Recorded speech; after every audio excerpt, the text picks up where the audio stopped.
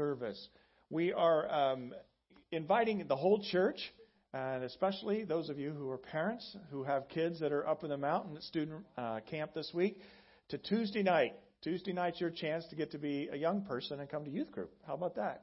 And so they're going to be meeting in here, and for youth group, they are going to be sharing some of what happened up on the mountain and what God's been doing in their life. And so there's going to be a video recap. We may end up showing, I guess, next Sunday as well. We'll see how that plays its way out. But come Tuesday night, join in with your students here at 7 o'clock. Does that sound good? Come on. You can be a youth person, right? Just three other announcements then. If we can, let me see. Do I have control? We do. And is Debbie here today? Debbie Parnakian. Would you come on up, Debbie? Debbie's even got her baseball cap on today. This is pretty front and center, important announcement here. Would you welcome Debbie Parnakian to the stage? Oh, wow. It's actually an official Storm hat. That's pretty good. Yeah, that's good. Yeah, the Bible says that women should come to church with their head covering. They just didn't say what kind. Yeah, there you go. How about that? We can sign up this week and next week for the baseball game, Storm. If you've never been to a Storm game, it's sort of our local minor league, and it's very, very fun. This happens to be Faith and Family Night. This is July 14th. And we have the opportunity to go when there will be Christian bands.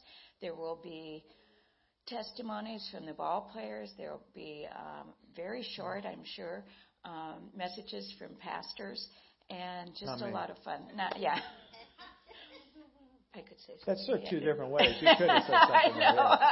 I'm glad you missed. Just keep moving. Yeah, we'll just leave it at that. $8 a ticket to go to the game. Now, if you want a screaming deal, and if you've ever been to the Storm game or any baseball game, you know it's a screaming deal. For $5.50 more, you can have a picnic there with hot dog and chips and soda. And if you buy it on your own, the soda's going to be $5.50. So anyway, sign-ups are in the back. I will be back there. You can't miss me with my hat. And it should be a lot of fun. It's Friday night, July 14th. Bring your family. But next week is the absolute last week. Yeah, you got a block of tickets. I have a block of tickets. We're all together. So. All together. So. But we have to turn in, right? We don't want to be charged for all the extra tickets. Right, so and that's so sort July of the deadline 5th deal. is the last day. Yeah. So it's this week and next week, and after that I turn in tickets, and there you go. There you are. They should throw in a cheap price on the hat. That would have really helped too. Maybe they will. There you go. All right. Thank you very much, Debbie. She's put that together, some of the vision. You know, we just sort of tried to fill the summer up with some different kinds of activities and things, and this is one of them. So please jump in, be a part of that. Even invite family and friends that don't attend the church. That's cool. Just have a night out. Also, and it's moving up quickly, is the Kids Company Summer Day Camp. And we're looking forward to that, and we're trying to get all the registrations in. Some more came in this week, but just really trying to drill down on that. If you're sort of late in the queue getting that in for your kids to be a part of the Kids Company camp, please do that this week and continue to just encourage other friends and family and put it out on social media, whatever it is. I think it's a great way to enfold kids. In fact, my wife, who's helping lead the program with Katie, some of the names that have come in are people that were like, where do these names come from? But they came through social media, and some aren't connected with a church. And so that's just sort of cool for us to have that kind of outreach in the community. And this is really structured that way. And it's not only the programming of the Kids Company production, but also a lot of camps and activities, sort of combining a VBS deal. And it's a much longer thing from 9 till 3, I think, is it up there? And then also that it's 2 weeks long. So that's pretty cool. And we have put a beach day on the calendar. We originally had something sort of maybe thinking for July 4th weekend. We've nixed that idea. But we have targeted August the 5th as a beach day. And then you have no complaints about not going to church. We just have church right there on the beach. But just very informal. We'll give you a few more details about that coming up. And just this morning, God answered a prayer that I had. And this is my prayer. Is that we would have some people step forward to say, let's put together a work day at the church this summer. unsolicited, Justin Stover and Joe Gaitan came to me before service and says, we need to do some painting and fixing and getting some stuff done around here. Let's just really rally the troops and recruit people. And so we just stuck that on the calendar this morning. That's how fresh that is, because we really do need a lot of fix up and touch things. You know how it is in your own house. You start to overlook stuff after a while, but the new person walks in and goes, ugh, right? There's a lot of that around here to me that I try to think through. So put that on your schedule, and we're going to run from there. Now, this is what I want us to do before we jump into God's Word, actually before we do a turn and greet, that we are going to watch a video of something that's happened this month, and some of you may be familiar with it, some of you may not. We are a part of a much larger movement called the Christian and Missionary Alliance. And the Alliance has like 2,000 U.S. churches, which we're one of them, so that's pretty cool. But tens of thousands around the world. Some of the strongest evangelical Christian movements are led by the Christian Missionary Alliance missionaries and the national leaders in several countries around the world. There's about 70 different countries that we have missionaries involved in.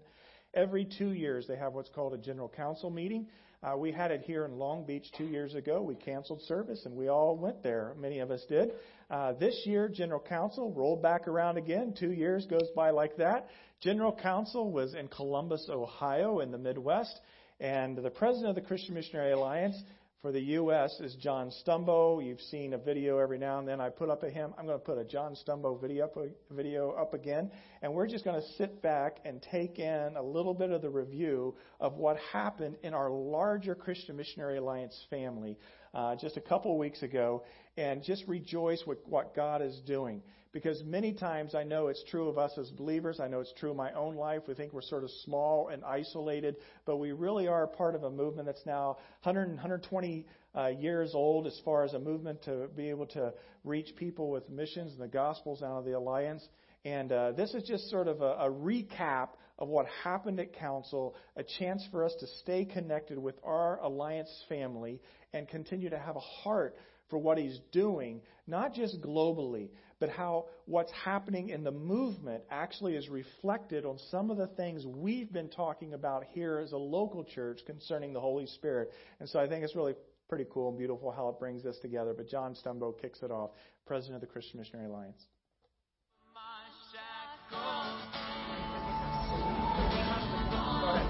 Hey, Alliance family, the final moments of Council 2017 are wrapping up right behind me. We've spent the week here in Battelle Hall in Columbus rejoicing in Jesus, listening to His Word, spoken deeply to our hearts, doing the business of the Christian Missionary Alliance. And I didn't know why that in my preparation for Council, I didn't have a closing statement prepared. I had worked, I had thought, I had prayed. I had nothing to say to close Council. And now I've come to realize, as this service isn't shutting down anytime too quickly, I've realized there isn't a closing word for this council. That the work that the Spirit of God is doing among us is a beginning work, not a closing work. And so you're going to watch in a few minutes a 7-minute or so summary of this week, and where we've tried to capture some of the themes, some of the emotions, experiences, sights of Columbus and this event. But what I really want you to know is the Spirit of God is at work in the Alliance family. I know that none of us knows what that fully means. We're not changing our doctrine. We're just trying to live out what our doctrine has said for over 100 years. We're seeking a new openness to the work of the Spirit in our lives.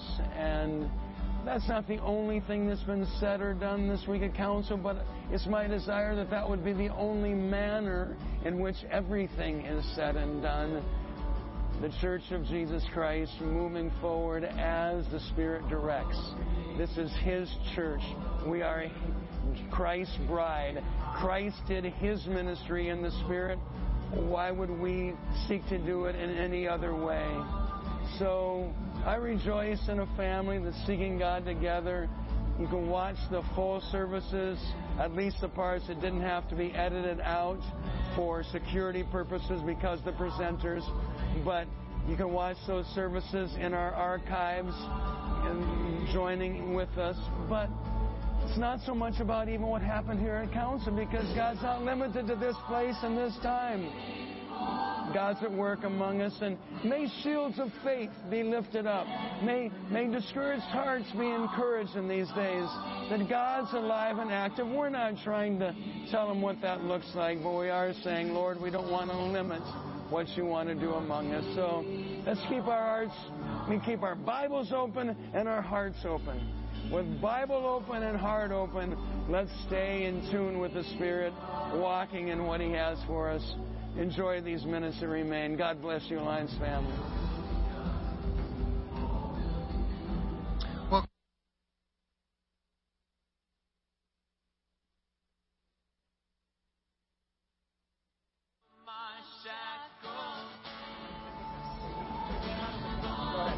Hey, Alliance family, the final moments of Council 2017 are wrapping up right behind me.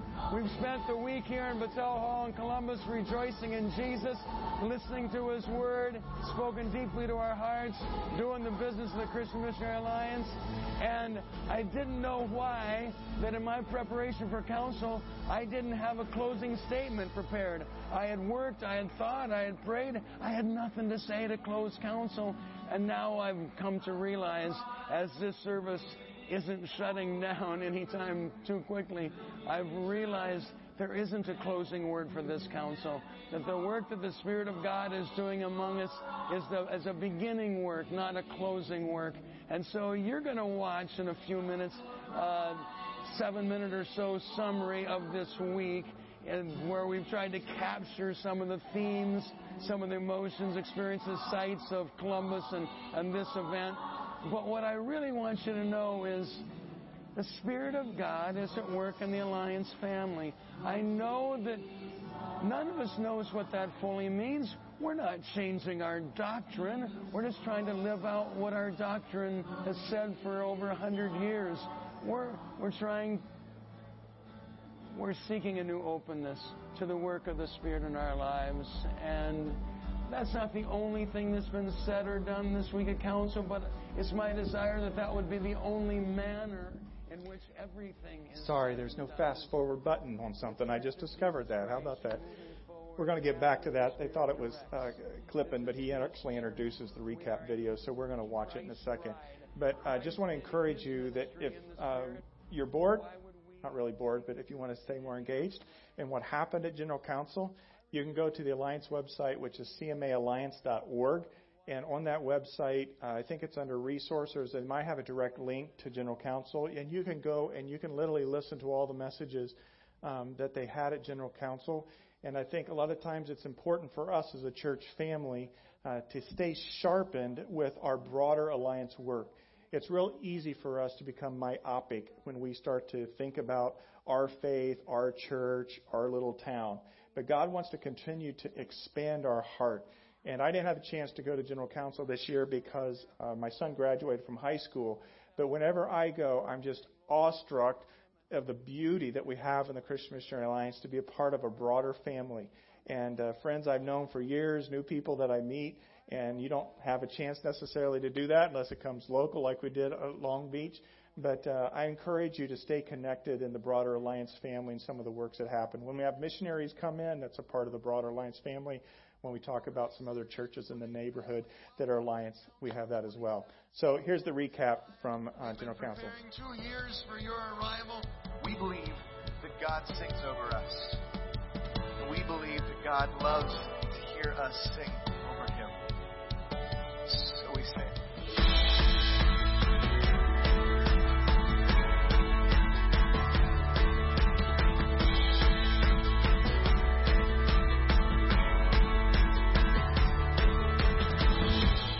Oh God, stretch forth your hand and heal. Perform signs and wonders in the holy name of your servant Jesus. And the room in which we were meeting was shaken.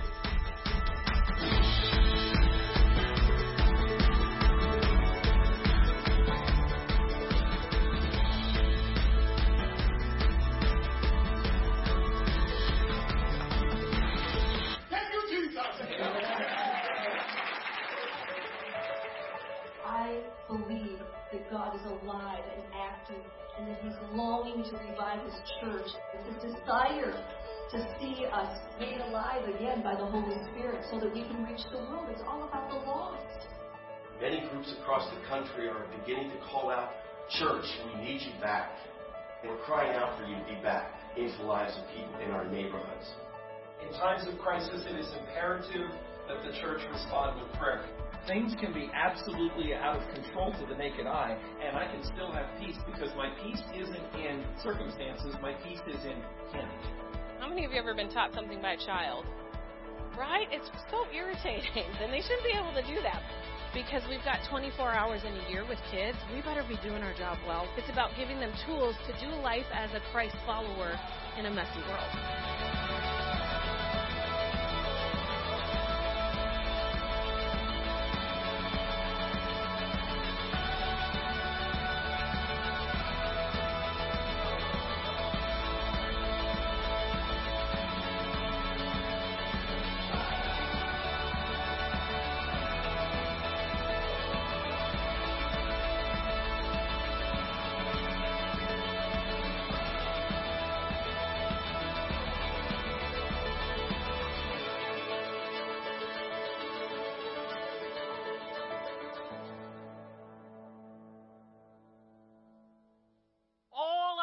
Attempts to domesticate the gospel is challenged by the Holy Spirit's call to move forward. The call of God for us as a movement is to be a Holy Spirit-led, Holy Spirit-sanctified, Holy Spirit-empowered movement. The call of God for us as a movement is to confess, "Oh Lord, no limits, no barriers. Where your Spirit sends us, we will go. And what your Spirit desires, we are open." Hallelujah. The New Testament clearly describes a Spirit-directed mission. I feel that in the alliance that I grew up in, there was an emphasis on certain aspects of the Holy Spirit, but we forgot, and we still tend to forget, that He only gave them power to do what He had directed them to do. That sounds like such a simple statement. Don't miss it. He only gave them power to do what He had directed them to do. He's in charge of the church. It's His church. It's His mission.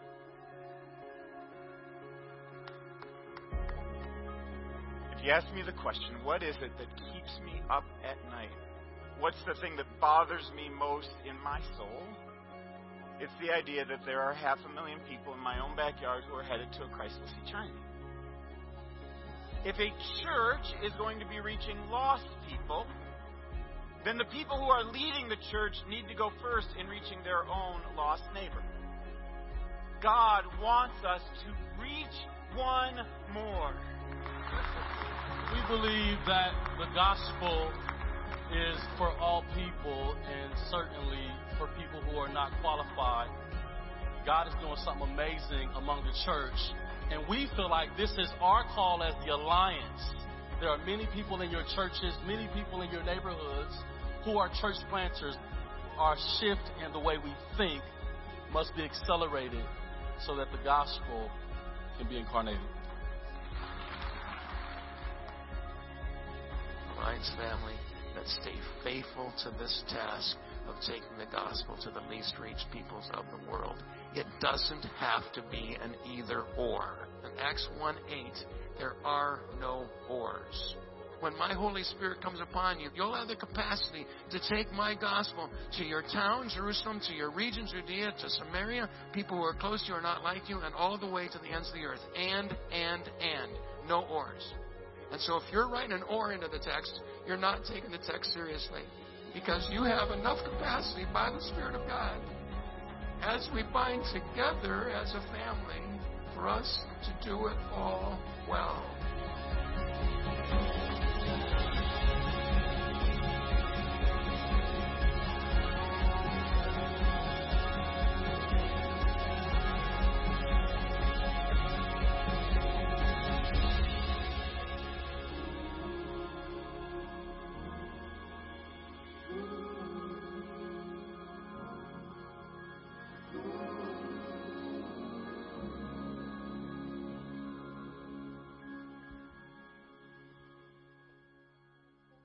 There you go. We're part of a larger group. And if you ever wondered what happened to the guy that started this church in 2004, he was on that stage. Did you catch a glimpse there of Dave Reynolds? And that's what Dave does. He was standing to the side when the guy was talking about launch. But Dave was given a prominent place, right, Steve, to be able to articulate what he now does in the Christian Missionary Alliance, which is he helps the Alliance start churches around the United States. He's like the point guy over all that.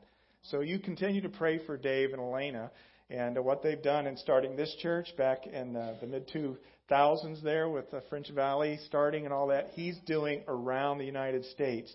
And God's given him a lot of good favor and interaction with people, many of those people you saw there in that video. Hey, I'm glad you're part of the Alliance family, but also this local church family. Just take a few moments, greet one another, and then we're going to step into God's Word on the fruit of the Spirit.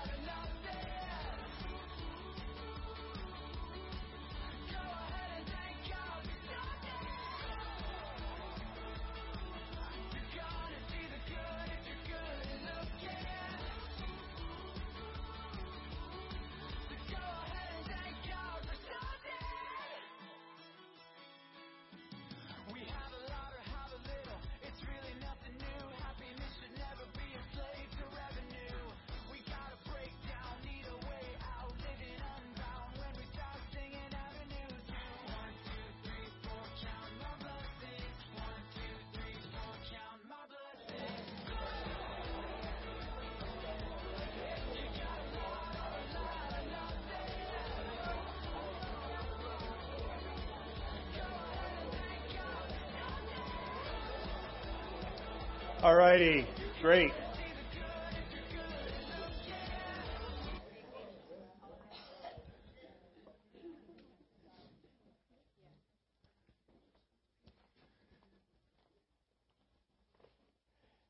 How's your summer going?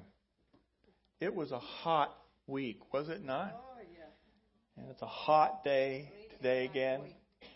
But you know, every Sunday God gives us to be able to come and to look into His Word is a beautiful day no matter what the heat is outside. And with that, I would just want to pray, and then we're going to jump into this message today. Jesus, center us on truth. We prayed up front that we'd worship You in spirit and in truth. Lord, as You cleanse our souls, take us into Your presence. Lord, may we hear from You and Your Holy Spirit in this moment in time. Lord, I know not the circumstances that are going on in each and every person's life that is here, whether they're regular people or first-time people, but Jesus, You know them. You know them intimately. And what You established was a relationship with You through all Your work. And so, Lord, we come to You not in a sense of religious duty, to be able to sit in a room that's a part of some institution. But Jesus, we come to sit at Your feet through Your Spirit to speak a word of encouragement through Your Word. So be it in Your name. Amen. Amen. So we went through a series on empowerment by the Spirit of God. You heard our president of the Alliance, John Stone, talk about just the need for us to be open to what God wants us to do, what we fully believe. Part of that understanding for us to live a life empowered by the Spirit is to understand what the Spirit of Jesus does when He comes into our life.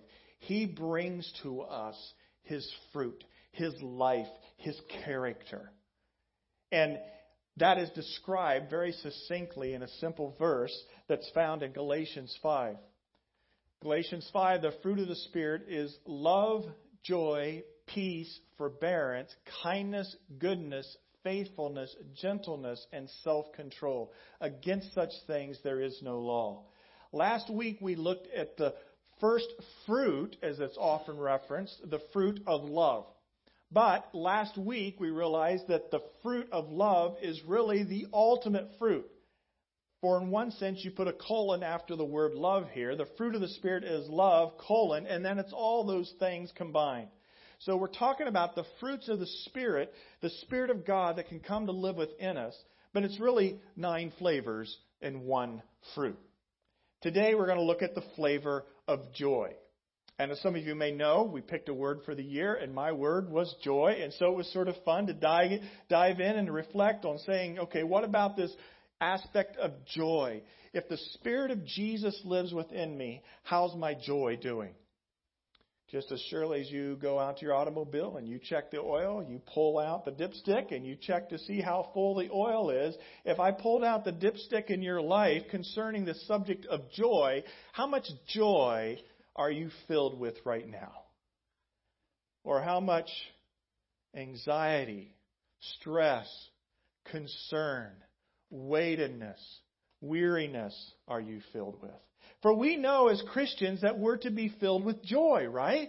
That's something we're to be filled with. But if we were to do a check on how we're doing in that level, many times it's running very low. And so I hope by just the end of some of these words and looking at God's Word is that you will sort of get a little bit of a refilling of that sense of joy.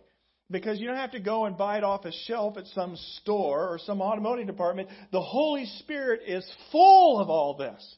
And you have the Holy Spirit, not half of the Holy Spirit or a quarter of the Holy Spirit. You have the Spirit of God living in you. And if you have the Spirit of God living in you, that is, if you're a Christ follower this morning, then you have His joy. But a lot of times we're not experiencing that joy. Do you know that Jesus Himself, He longed for you to have joy? In fact, when He prayed before He went to the cross, what's known as the high priestly prayer in John 17, He prayed for His disciples, His followers, that they would have joy. John 17:13, I am coming to you now. He's praying to the Father. He says, but I say these things while I'm still in the world. In the whole prayer, you can read it there. He's praying his heart out to the Father in heaven. He says, I say these things while I'm still in this world so that they, put your name there, so that Carrie, so that Nancy, so that Bob, so that Sally, so that Dawn, so that John, whoever, so that you may have the full measure of my joy within you, within them. A full measure, not running low, a full measure of the joy of God. And it's the same thing He taught His disciples before He headed into that prayer. In John 16, He says, now is your time of grief, but I will see you again and you will rejoice and no one will take away your joy. He gives the analogy there as a woman in pains of childbirth. And, but they know that the joy is coming of the baby that will be born, right? But they're in anguish. But the joy that's coming, He's identifying with the life that we live here. He says, your time of grief here it's brief in one sense in the larger scale of things. And I'm going to see you again, referring to the other side of the resurrection. And for us, we're first when we see Him in the eternal realm. And He says, I just want you to know that you're going to rejoice. I don't want anyone to take your joy away from you. Think about this.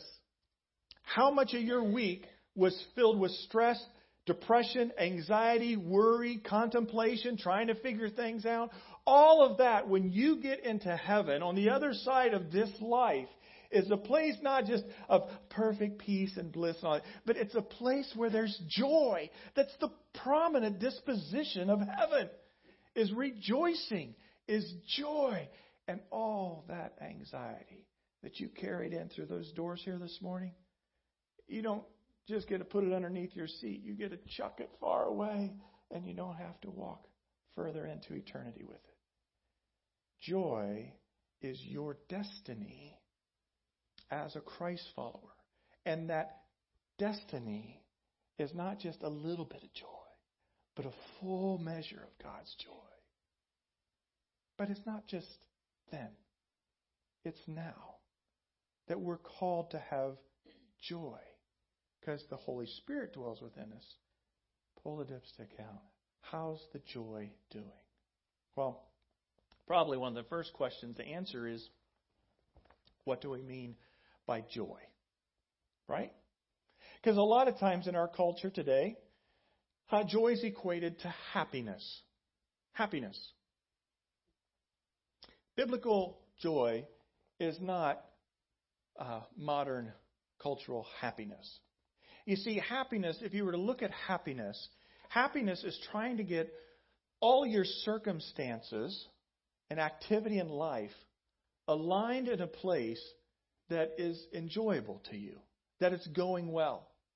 And so circumstances determine a lot of times our happiness today.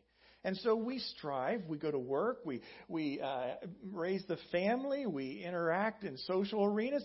Every week in and week out, we're just trying to get everything sort of lined up so that it's all going in a good direction so that we can be happy.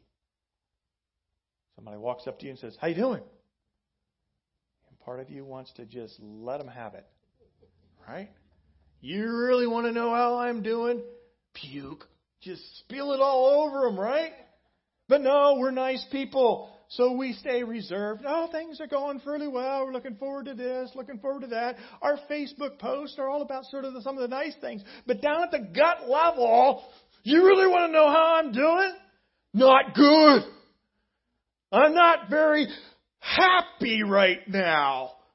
If you knew what was going on in my life, you would stay far away from me. But we don't see that side, right? Because we put on the smile. You put on the smile walking in here today, right? Christians are going to be joyful. Hey, we're supposed to sing today. A little bit lesser of a band, but we're going to sing and praise God. No. The Scriptures teach us over and again that what we have in our Christian faith and as a Christ follower is something that is authentic and real, and we don't have to fake life.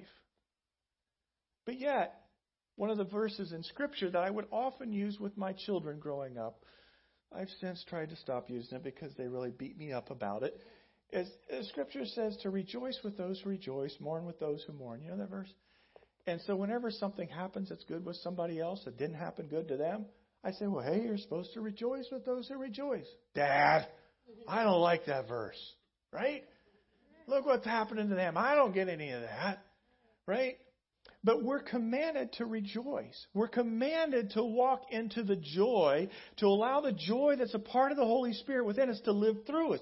But friends, this life, I hate to disappoint you this morning, but your circumstances will never align perfectly for everything in every dimension.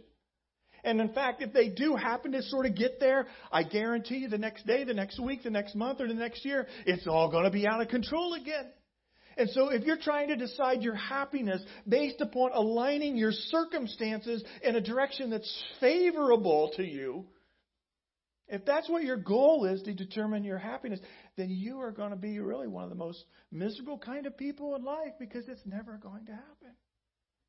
But we've been told in Scripture that Jesus is praying that we may have joy and a full measure of joy. So you have to sort of define what joy is. And joy is something much deeper than our circumstances because favorability can come and go.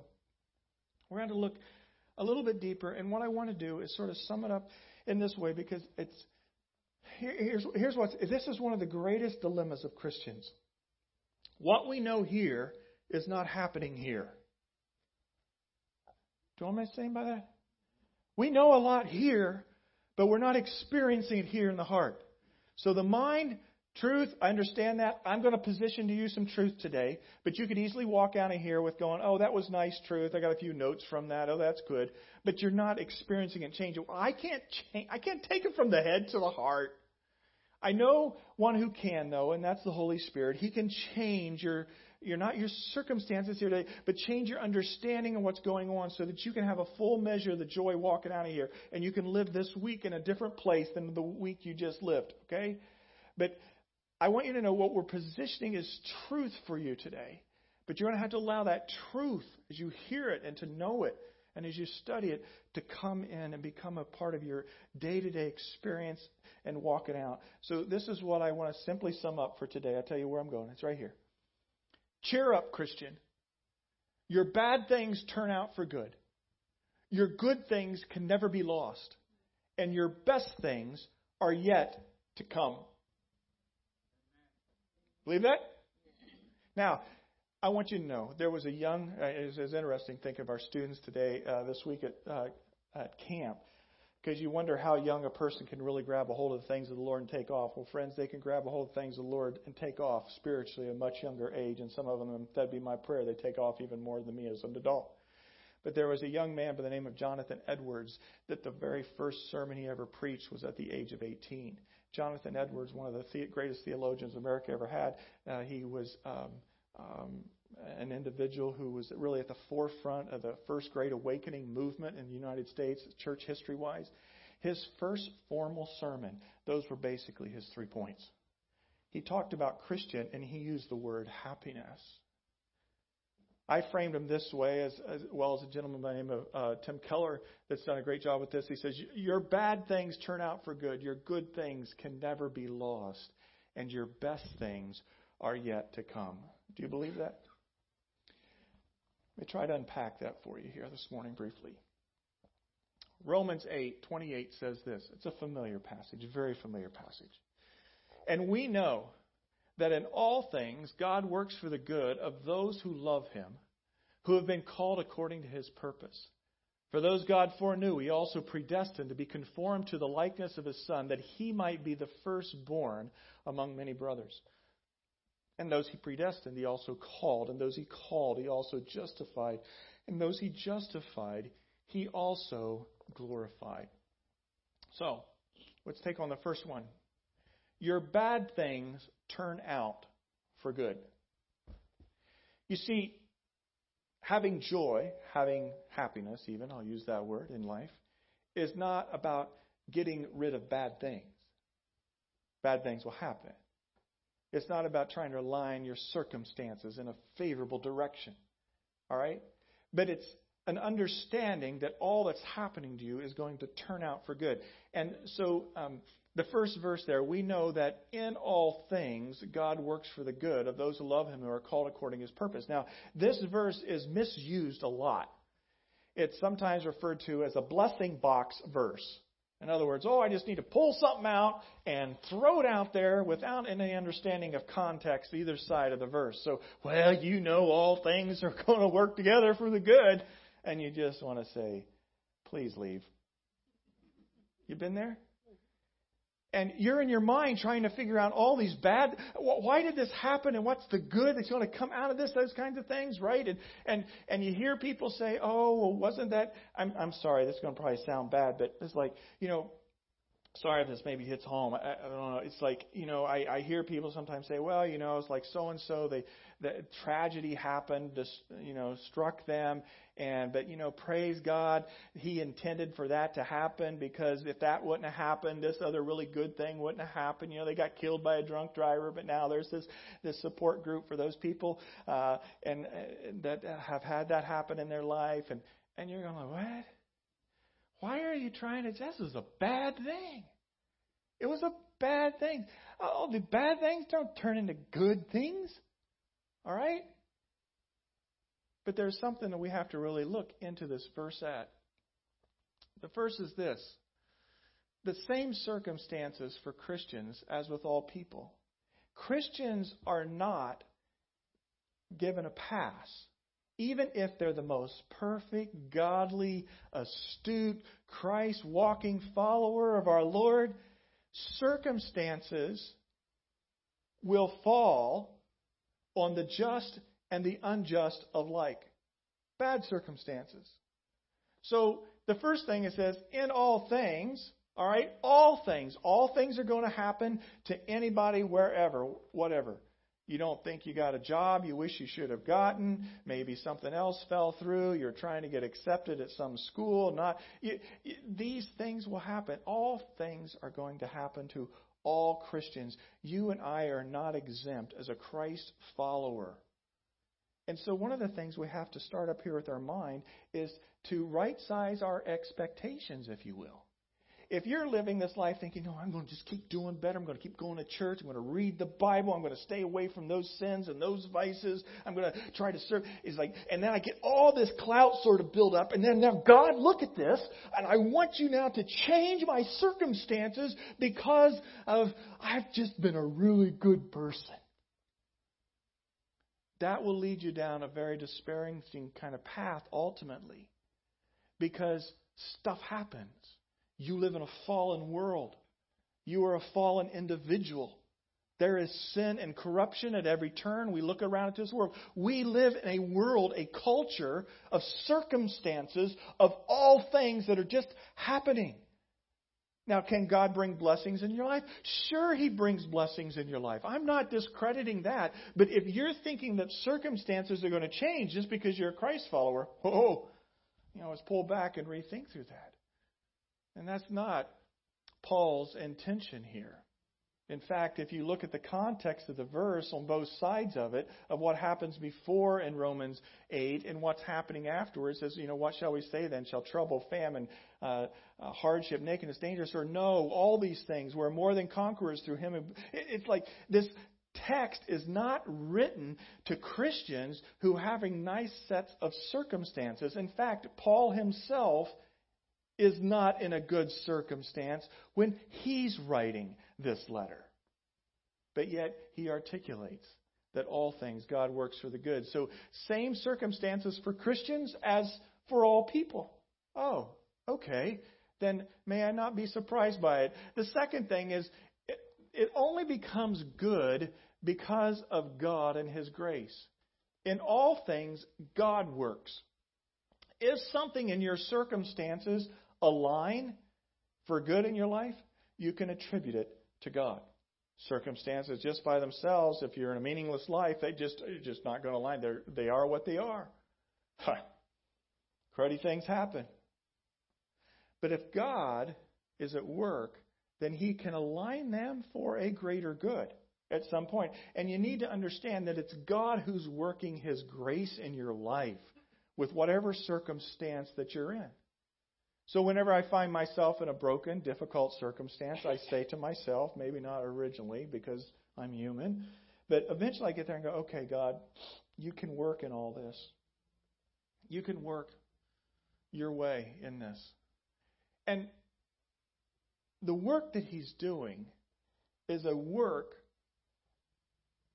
not necessarily to change the circumstance that you're in, but to change you. God works things, the third part here, for the good in the totality of life. In all of life, He's working for your good. And what is He trying to do? He's trying to change you into the likeness of His Son. For those God knew, He predestined to be conformed to the likeness of His Son. So my sense of joy, is it dependent on circumstances? Well, I know it's not supposed to be, but that's how I lived this week. But my circumstances, I can't really change them too much at the moment. But I can change my perspective and saying these circumstances, all these things that are happening to me, God is sort of working it out and through those circumstances so that I can become more like Jesus.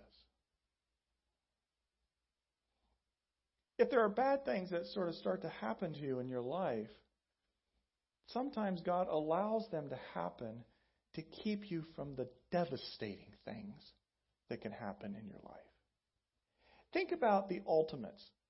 What ultimately could be devastating for your life? Bitterness, angers, selfishness, indifference to God. You let those things play out over the course of life and butt up against eternity. And guess what? Those can be devastating. Bitterness and resentment, indifference to God. And those things are going to matter when you get up to looking eternity in the eyes. So some of the bad things that start to happen, God can use those actually in our life for good to wake us up to the better thing, which is to be fully alive in Christ and His purposes. He can work in that dimension. And so Paul's saying here, your bad things, the bad stuff that's happening right now, is going to turn out for good. Somewhere, big picture, it's going to turn out for good. And that good is you're going to be more like Jesus. You see, Jesus suffered on a cross, not so we wouldn't have to suffer. He suffered on a cross so that when we suffer, we may see it turn us more into His likeness. So, if you're at that place today trying to pursue happiness and joy, oh, it's a beautiful fruit of the Spirit, it's a great word for the year, and you're trying to make your circumstances more favorable and hold them there best you can, and let that idea go.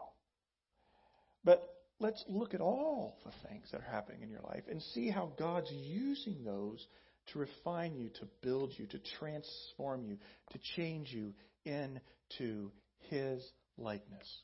So, number one, your bad things. Guess what? Rejoice, Christians. Your bad things are going to turn out for good somewhere in the ultimate world.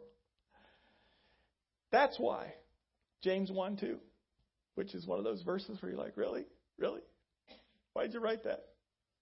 Consider it pure joy, my brothers, whenever you face trials of many kinds, because you know that the testing of your faith develops perseverance. Perseverance must finish its work so that you will be mature and complete, not lacking anything. How in the world can Scripture, this Bible, tell you and me to consider it pure joy when we're going through trials? If joy is based on circumstances, that's ludicrous. But if biblical joy is based on what God's doing in our life, then that's good news. I can consider it joy, even in the midst of a lot of pain and suffering.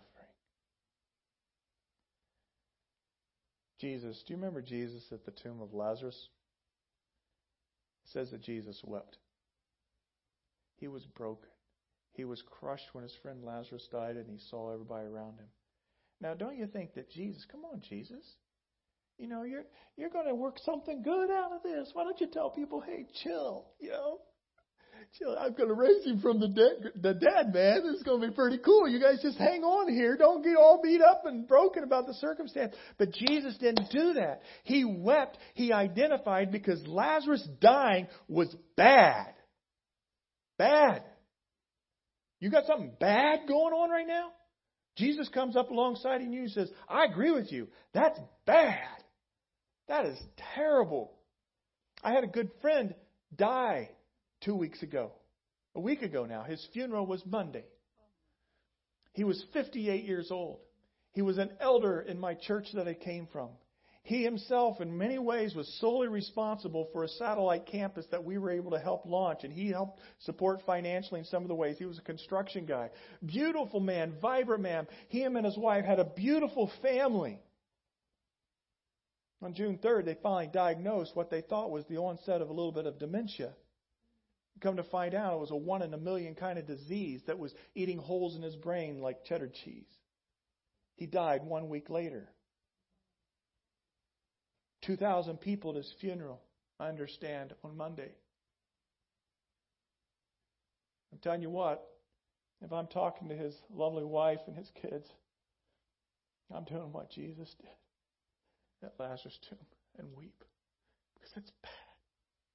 That's bad. A beautiful man, great smile, countenance, steady, gentle man. A lot going for him. Just gone. But our joy is not based upon our circumstances. The bad things that happen, Jesus identifies with them. He identified with bad things all the way to himself being one who was the suffering servant. Jesus was called a man of sorrows. You know that hymn, Man of Sorrows? What a name for the Son of God who came. How can you be identified as a man of sorrow, but yet be one who says he's coming to bring joy? It's because you got to change how your perspective is.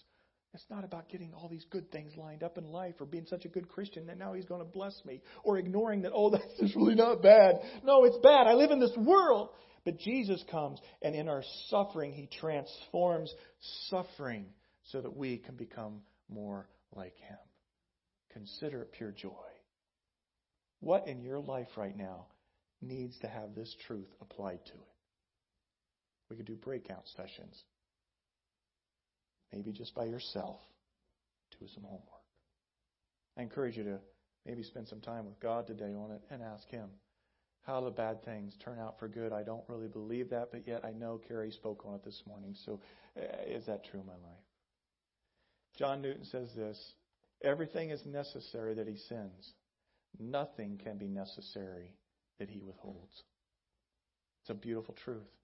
Everything necessary for you in your life, he allows, he'll send. There's nothing that could be necessary for your life that he withholds. So number one, your bad things turn out for good. Number two is this, your good things can never be lost. I like this one. So we go into the next verse, verse 29.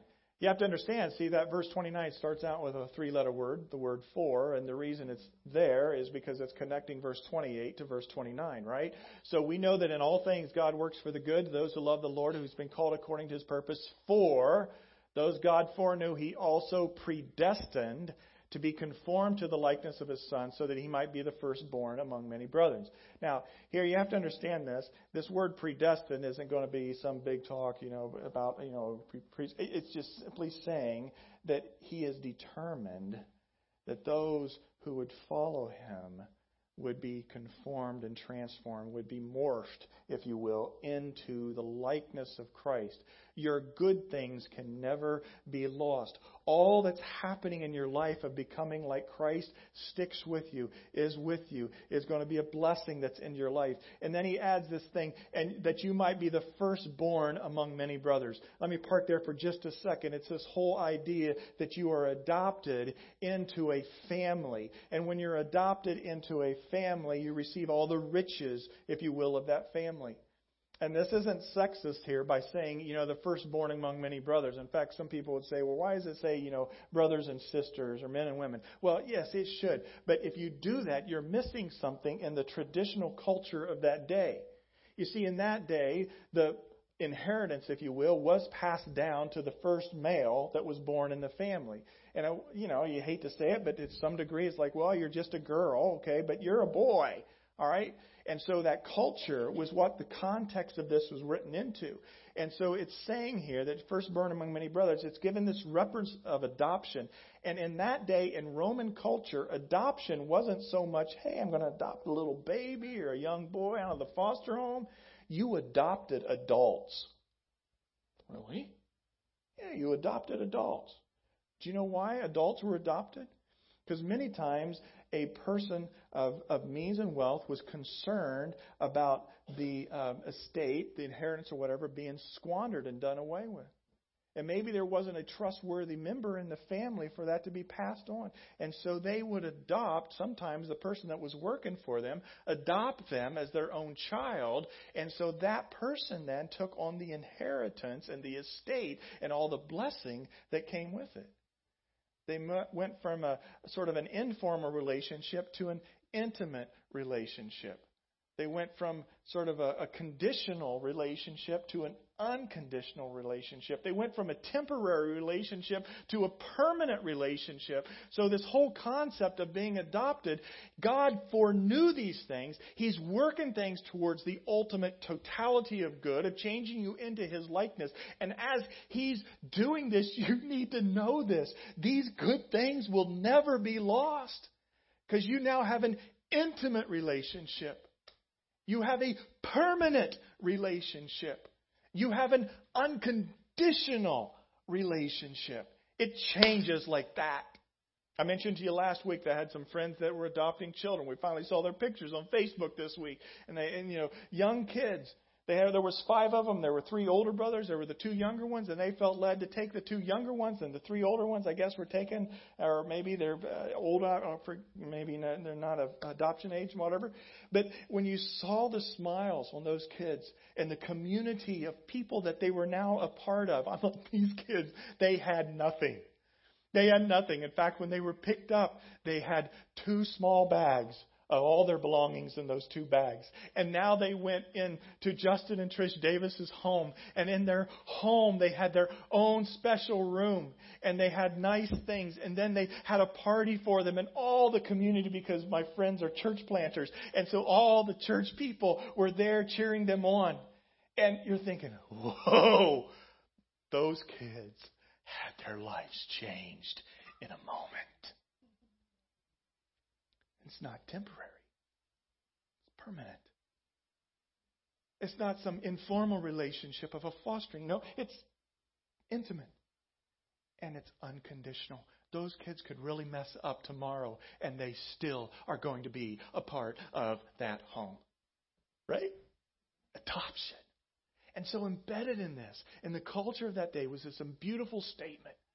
You're predestined to be conformed to this likeness of the Son, so that you might be the firstborn among many brethren. And what's applied to us that we need to remember that can never be lost is highlighted there. Some in that next verse. Those he called, he also justified. It says this in Romans 5 before that. Therefore, since we've been justified through faith, we have peace with God through our Lord Jesus Christ, through whom we have gained access by faith into this grace in which we now stand. And look at this. It's telling you to rejoice. Joy up a little bit. Okay? You been down this week? Bad circumstances? Hey, welcome to the real world. But let's think about this. Good things that are part of your life that can never be lost right here. Joy up. And we rejoice in the hope of the glory of God. Not only so, but we also rejoice in our sufferings, because they know that suffering produces perseverance. Perseverance, character, and character, hope. And hope does not disappoint us, because God has poured His love out into our hearts through the Holy Spirit, whom He has given us. We have been justified.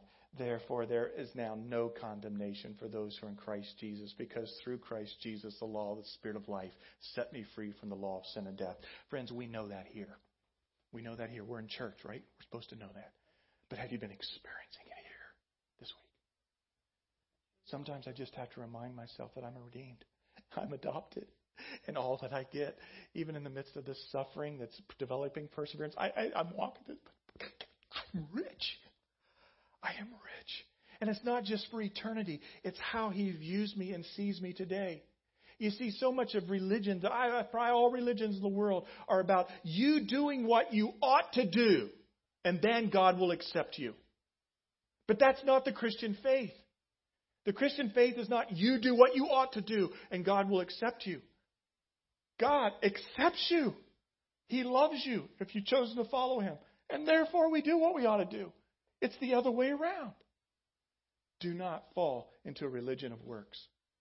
Don't let your Christian faith, the beauty of the Christian faith, become something that's legalistic and overbearing.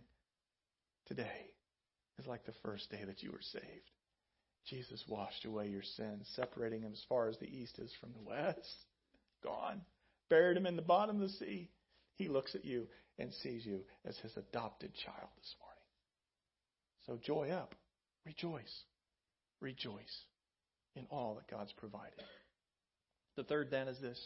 Your best things are yet to come. We're really stacking it here today. Think about it. Your bad things turn out for good. Your good things can never be lost that you have. Your ultimate good things. And your best things are yet to come. Comes down to that last verse then. And those He predestined, He also called. Those He called, He also justified. Those He justified, He also glorified. You and I cannot comprehend what that eternal realm is. I'm sorry that my friend Bob passed away. But Bob is enjoying the best things of his life today. And that's not trying to deny the uglies of what was bad and the tragedy and how his family's been left and the hope that his wife had for, a season of life that they would have together with their families.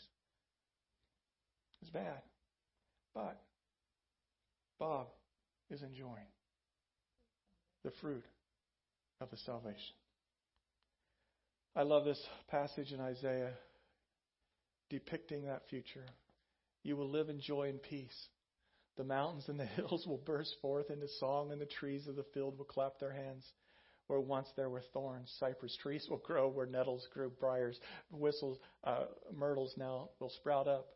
These events will bring great honor to the Lord's name. They will be an everlasting sign of His power and love. It's like there's billboards God's placing across the galaxies of life. Hey, my name is renowned because I have a people that I've prepared for a place of continuous joy. Our destiny, the best things. And some days, you and I in this broken, fallen world, we need to just remind ourselves of that truth. Peter does it this way. 1 Peter 1:3. Praise be to the God and Father of our Lord Jesus Christ. In His great mercy, He has given us a new birth into a living hope through the resurrection of Jesus Christ from the dead, and into an inheritance that can never perish, spoil, or fade. This inheritance is kept in heaven for you, who through faith are shielded by God's power until the coming of the salvation that is ready to be revealed in the last time. In all this, you need to joy up. You need to greatly rejoice. Though now for a little while you may have had to suffer grief and all kinds of trials, these have come so that the proven genuineness of your faith, of greater worth than gold, which perishes even though refined by fire, may result in praise, glory, and honor when Jesus Christ is revealed. Though you have not seen Him, you love Him.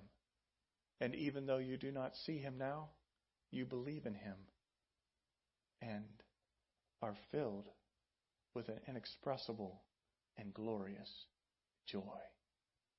For you are receiving the end result of your faith, the salvation of your souls. Isn't that a great passage? Where's your joy based at this morning? Circumstantial happiness? Or is it based on the reality and the truth of who we are as a Christ follower? Cheer up, Christian. Your bad things turn out for good. Your good things can never be lost. And your best things are yet to come. Romans 15:13. May the God of hope fill you with all joy and peace as you trust in Him, so that you may overflow with hope by the power of who? The Holy Spirit that dwells within you. The Spirit whose fruit flavor is joy. Team's going to come. We're going to close with a hymn that you well know, but I want us to pray. Jesus, this morning, you know the hearts and the lives represented here. You know the needs. But Lord, you also know the provision of which you have not only given in the future for those who are Christ followers, but that you are providing in the here and now, even the bad moments of life. And so, Lord, for those individuals that need a fresh filling of your joy, may they be able to open their life and let you pour in what your Holy Spirit has within Himself, and that is joy. And may they experience that joy, biblical joy, in a fresh and new way this week in the midst of whatever circumstances that are happening, that are transforming them into your likeness. God, you are a great and awesome God. We worship you in your name. Amen. Amen. Lynn.